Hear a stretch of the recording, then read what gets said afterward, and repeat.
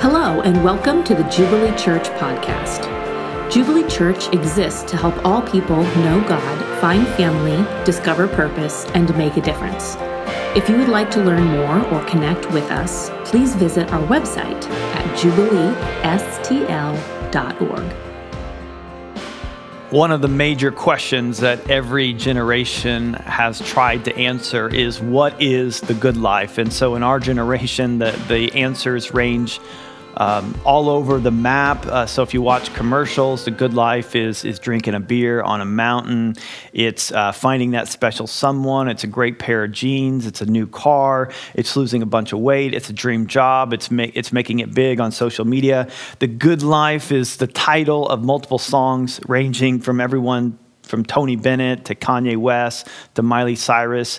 It is the title of 4 different movies. It is a title of 4 different books. It's a title of 1 different play, and even the motto of one of our 50 states. So everybody has an opinion on what the good life is, including Jesus, which he lays out at the very beginning of this teaching series that we are going through called the Sermon on the Mount, this section of teaching called the Sermon on the Mount. But here's the thing about Jesus, and here's what makes him so challenging, is he's just not going to sprinkle in conventional wisdom. He's not going to add to that.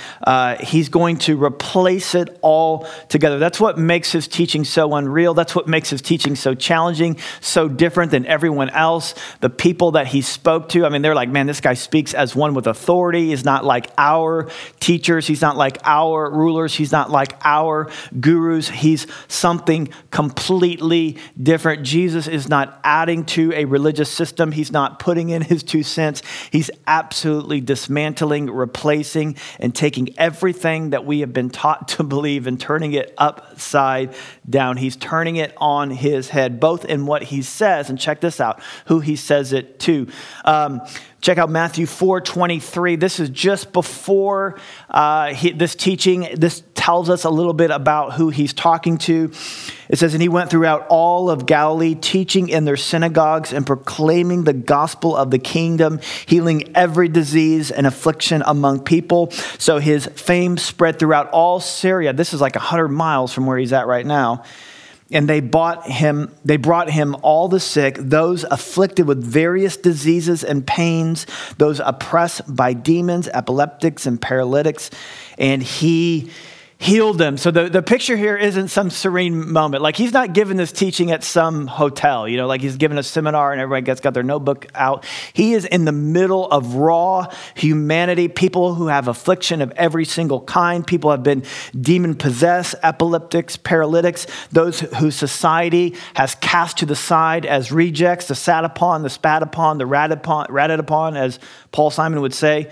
And this was not like an equitable society where, with wheelchair ramps that are looking to see how they can help the marginalized, seeing how they can help the disadvantaged. In fact, if you were disadvantaged, the conventional wisdom is that you deserve that. Like, this is your fate. Like, you've done something wrong. And so their life was wrought with rejection, sorrow, and absolutely poverty. And Jesus begins this section of teaching talking about the good life, the blessed life. In fact, the Greek word here for blessed is like the highest possible well-being that you can have. And so Jesus is declaring to this group of people, declaring to this broad cross-section of society about how you can be blessed. And what Jesus is going to do today in our text, he's going to talk about how we experience this, how he speaks a word of confidence and faith and strength to anyone who would have the humility and the faith to believe.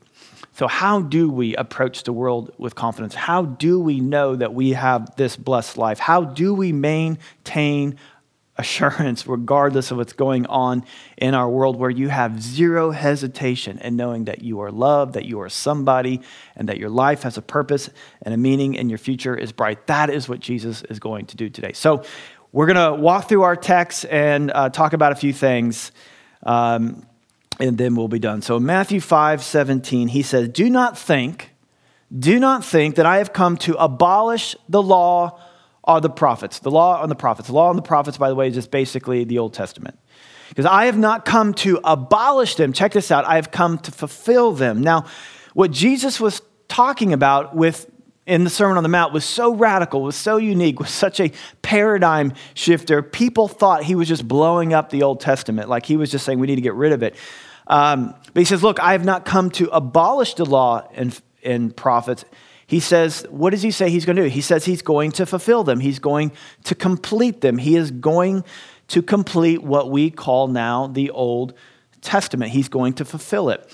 Now, the Old Testament can be summarized with this statement, that it is the old way of relating to God, which is based upon our performance. And now the New Testament, or the New Covenant, represents a new way of relating to God. And this is what he is ushering in, which is completely dictated and determined by the death, burial, and resurrection. In other words, upon the performance of Jesus. So Jesus says, I am coming to fulfill this old way of relating to God, which we call the Old Testament, this old way that's based upon your performance, how you relate to God based on your performance, you relate to other people based upon your performance, and you relate your entire life based upon your own performance, your confidence, your self-worth, your identity is based upon your deeds, your performance, your ability to get it right. Now, Jesus on the Sermon on the Mount is beginning to unfold, to describe, to explain, to declare a new way of living, a new way of being human being, a new way of confidence, not based upon our performance, but based upon his performance. And I've got good news for you. His performance is perfect. It says in 2 Corinthians 5:21 that he who knew no sin, he fulfilled the law. He fulfilled the prophets. He who knew no sin became our sin so that we could have the righteousness of God. He says, it is finished. I have fulfilled the old way of relating to God based upon your performance, and I am ushering in a new way of living, a new way of operating based upon my performance. One of the reasons why Jesus calls the Old Testament the law and the prophets is because he will not only fulfill all the rules, all the regulations, but he will fulfill the prophecies. In fact, there were more than 600 prophecies that he fulfilled while hanging on the cross for 6 hours. Now, to say that is a mathematical impossibility is to say the least, but he did it. He means this literally. He is going to fulfill all of this. He's not going to abolish it. He's not getting rid of it. He's not saying, hey, you don't need that anymore. He's saying, I am fulfilling it. I am fulfilling it. And because I am fulfilling it is now based upon what I do, not based upon what you do. When something is fulfilled, it doesn't become irrelevant. So let me be clear. The Old Testament is useful in that it points us to the one who has fulfilled it, that is Jesus. So if you're not reading the Old Testament, you're missing some of the pieces of the puzzle. It's like watching The Return of the Jedi without watching Star Wars or The Empire Strikes Back, because in the Old Testament, it's not just some old dusty law, but in there's promise. There's promise that points us to Jesus. I mean, in the very beginning, in Genesis 3, in Genesis 12, he comes to Abraham. He says, through your offspring will become a seed, that will become someone who will fulfill this promise. So on this side of redemptive history, looking back at what Jesus has done, we can see that this is all pointing to Jesus. Even according to Hebrews 10:4, the sacrificial system, it was never meant to be an end in of itself. It was meant to be a pointer. It was meant to be a shadow of something greater. That 2,000 years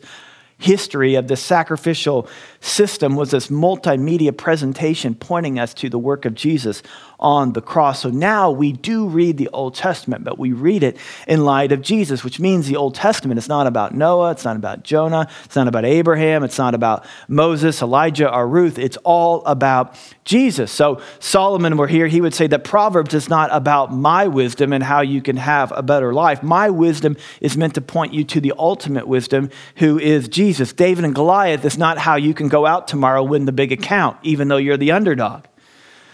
David and Goliath is about Jesus. It's about the one, the only one who is both willing and able to take on our giants of Satan, sin, and death, and was able to defeat him with one blow, a once and for all blow that while Satan would bruise his heel, he would crush his head. This whole thing is about Jesus and about what he is fulfilling. And that is what he's saying here. He's saying, I have come to fulfill. I have come to fulfill. I am ushering something completely new where it's no longer about your performance, but it's about my performance. And then he expands on this in verse 18, he says, for truly I say to you, until heaven and earth pass away, not an iota, not a dot will pass from the law until it is accomplished. What did Jesus say he's going to do with the Old Testament? He is going to accomplish it. So nobody mess with the law. No one changes the law. It is perfect, just the way it is. And he goes again, verse 19, therefore whoever relaxes on one of the least of the commandments and teaches others to do the same. Okay, now this should perk our ears. Anyone who relaxes on what the scriptures have to say and teaches other people to relax on what the scriptures have to say. Whoever does them is the least in the kingdom, but whoever does them and teaches them will be called great in the kingdom of heaven. Well, there's only one who was able to completely do them and teach them, and that is Jesus. He's the great one. And so with the Pharisees, though, in this section, this is why he's saying this, the Pharisees do what we do all the time, and that is they were adjusting the law, manipulating the law to fit their own preference and their own performance. So instead of sitting under the law, they manipulated what it said, so the law sat under them, which makes sense if you're trusting your performance. So if the way that you get confidence, the way that you feel good about yourself is your ability to fulfill the law, I mean, you need to change it to fit your life. But the good news of the gospel isn't that he got rid of the law or that he adjusted the law or that he changed the law. The good news of the gospel is that he fulfilled the law on your behalf. And by faith, who trust in Jesus, his performance is imputed or accredited to your account as if you obeyed it just like Jesus did. That's the good news of the gospel. The good news of the gospel is that he who knew no sin became our sin so that you and I could have his righteousness or his performance. This is why John's gospel says that he just doesn't teach the truth, right? He is the truth. It's why he doesn't just point us to the way. It says that he is the way. He is our righteousness. He is our performance. He is our confidence. And then Matthew 5:20, he goes on, for I tell you, so he's like, hey, look, if you want to base your life on your performance, let me tell you how good you have to be.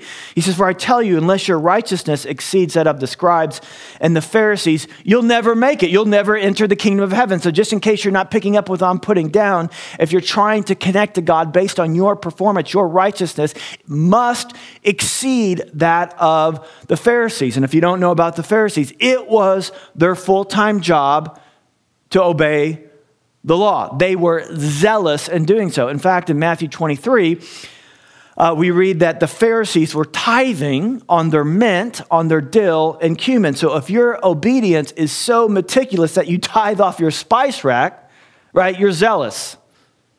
And Jesus is like, unless you try harder than the people who try the hardest, you're not going to make it. And they're like, we can't do that. I mean, everything they do, their dress, their words, their prayer, their money, everything they do is to fulfill the law. The gap between the Pharisees and the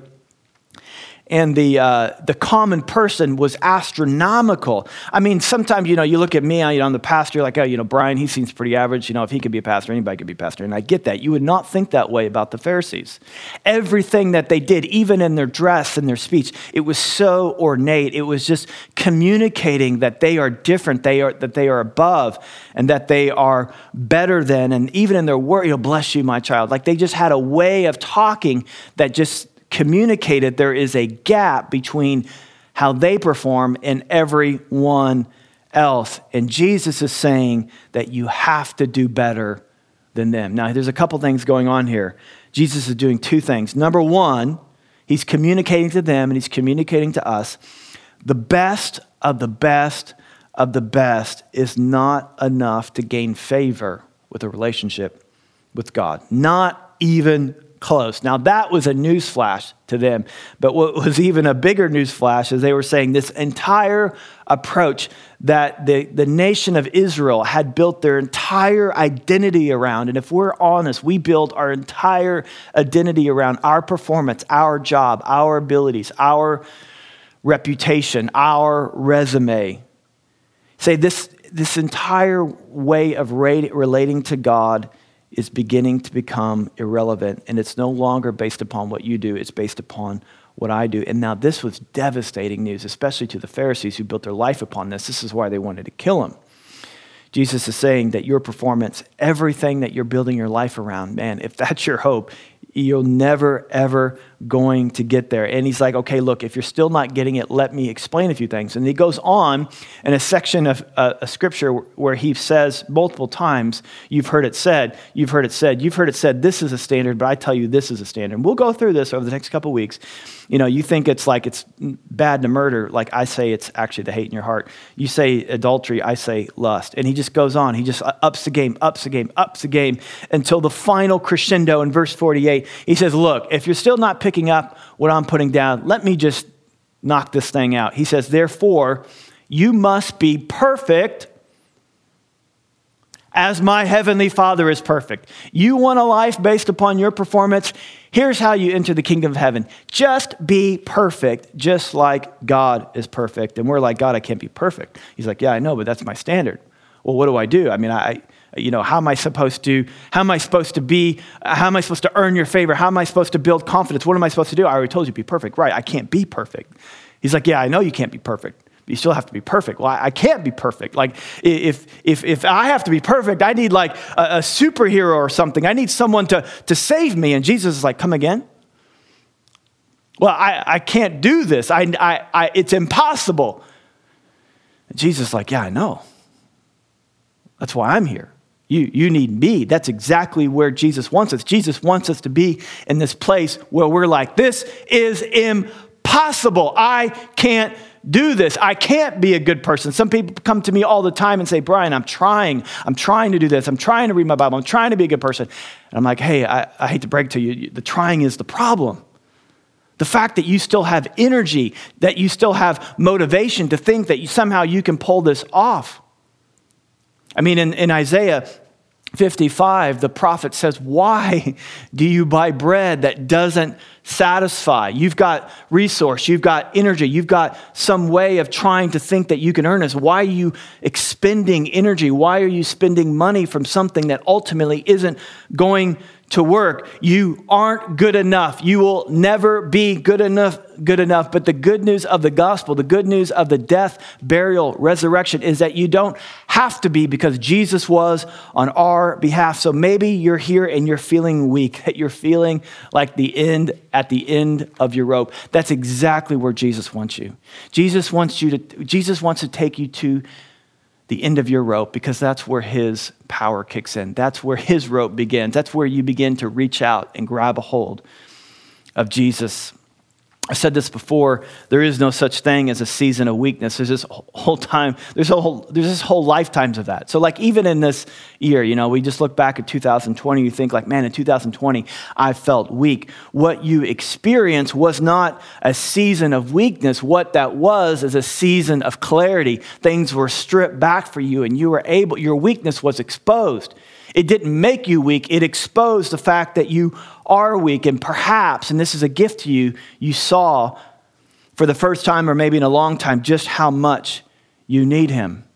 2020 might have been a reminder to us that a life built upon our performance is like a house built on the sand, which Jesus will say later in Matthew 7, that when storms come, like 2020 or whatever storms may be, maybe it's more personal, maybe it's a loss of a job, maybe it's sickness, that only a life built upon his performance do you stand on the solid rock. Nothing will move it. Nothing will cause it to flinch. In fact, when storms come, when your life is built upon Jesus and not you, when storms come, it actually builds your confidence, because you realize in the middle of the storm that you're not moving, that you don't budge. And you realize that, if he's for me, who could be against me? Just a few things in closing here I'd like to apply this. Number one, what is Jesus saying? He's saying don't mess with the law. Let me just be real quick. Don't mess with the law. Don't mess with God's word. Don't mess with the truth of what God's justice and expectations are. People do this all the time. They want to change the Bible so it affirms their humanity. This Bible was never meant to affirm your humanity. This Bible was meant to frustrate your humanity, to show you that you need Jesus, to show you that you'll never be good enough. But the good news of the gospel that says that even though that all have sinned, that all fall short, that Jesus was willing to die for us, not when we finally figured it out, but while we were still sinners, Christ died for us. And we need to not adjust it, to not move it, but we need to not mess with the law. The law is perfect. It's us that isn't perfect. You're not perfect. I'm not perfect. Don't change the law. We need to change yourselves. Number 2, strength and confidence replaces weakness as fear, and weakness and fear as we look to him. So if you're feeling weak, if you're feeling fearful, the idea isn't to become a better you. The idea is to take your eyes off you and look to him. Number 3, our preoccupation and invitation to others is to point them to Jesus' performance and not our own. It is not a coincidence that this section of scripture comes after Jesus talking about how we are salt and light. We are not the light. Jesus is the light. We are not self-made salt. Jesus makes us salt. It's about him. It's not about us. So we point people, not like, hey, look at us. Look how good we are. We say, hey, there's room at the cross. There's room. Jesus died for you. He paid the price for you. And number 4, the key to confidence is not to think about what makes you strong. Barb said this in so many ways. The key to confidence isn't to think about what makes you strong. The key to confidence is to think about what makes you weak. Can I just encourage you, Christian, to not be afraid of feeling weak? Paul says, if I must boast, I will boast of the things that show my weakness. Don't be afraid to be weak. The cross is the symbol, is the place of ultimate weakness. A man's arm stretched out, crucified to the cross, bleeding and dying for us. This weakness is not something we should shy away from. Romans 1:16 says the gospel, that Jesus died for our sin, his death, burial, and resurrection for our sin, for our righteous and confidence. This is something we should not be ashamed of, for that is where the power of God is. And if you want the power of God in your life, do not shy away from you being exposed as weak, because when we are weak, when we know our weakness, Jesus is strong. And then finally, if you're going to live this way, you're going to need Christian community. You're going to need, if you're not in a group, you're going to need to get in a group. And if you are in a group, you're going to need to more engage that group. In Hebrews 10:19-25, I'll end with this. It says, therefore, brothers, since we have this confidence to enter this holy place by the blood of Jesus, where do we get our confidence? By the blood of Jesus, by the new and living way that he opened up for this. This is what he's talking about in Matthew 5, this new and living way that he opened up for us through the curtain that is through his flesh. And since we have a great high priest over the house of God, let us draw near with a true heart and full assurance of faith, with our hearts sprinkled clean from an evil conscience, our bodies washed with pure water. Verse 23, let us hold fast to the confession of hope without wavering. What is our confession? Our confession is not that we are good in and of ourselves. Our confession isn't about our performance. Our confession is that we fall short, that we are weak, and we are trusting in Jesus. May we hold fast to that confession. Well, how do we hold fast to that confession? Verse 24, we must consider how to stir one another up to love and good works, not neglecting to meet as in the habit of some, but encouraging one another all the more as you see the day drawing near.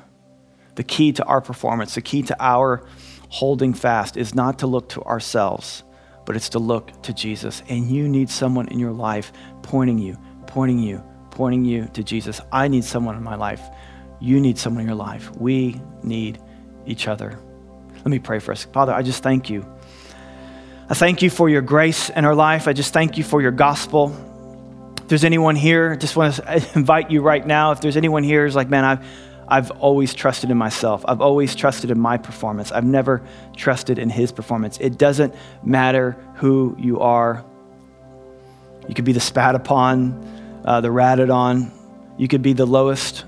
You may think you're the highest. Whoever you are, we all fall short. our best efforts are like filthy rags. If you're willing to admit your weakness, if you're willing to say, yeah, I need Jesus, I need to trust, I want to trust in his performance. Just, it's so important that you identify yourself to say, yeah, that's me. You're saying to others and you're saying to yourself that, yeah, I want to trust in Jesus. I want to trust in his performance. And the Bible says that if you believe in your heart and you confess with your mouth that you are saved, that you have received this, not based upon you, not based upon your works, but based upon what Jesus has done for you. Lord Jesus, I just thank you for my brothers and sisters, those who have just received you and those who have received you 20, 30, 40 years ago.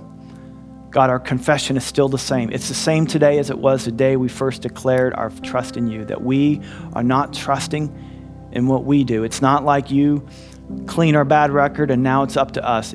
This life is about clinging to what you have done. Your law is perfect. We declare that. We declare your word is perfect. May we not adjust one iota. It's perfect. And Lord Jesus, we realize that we fall short. And God, we need you. We trust in you. We thank you that you have made us righteous, that you have made us perfect. We're no longer sinners. We are saints, justified by you. And you are changing us from one degree of glory to the next. We thank you, Lord, for what you've done in our lives. Amen.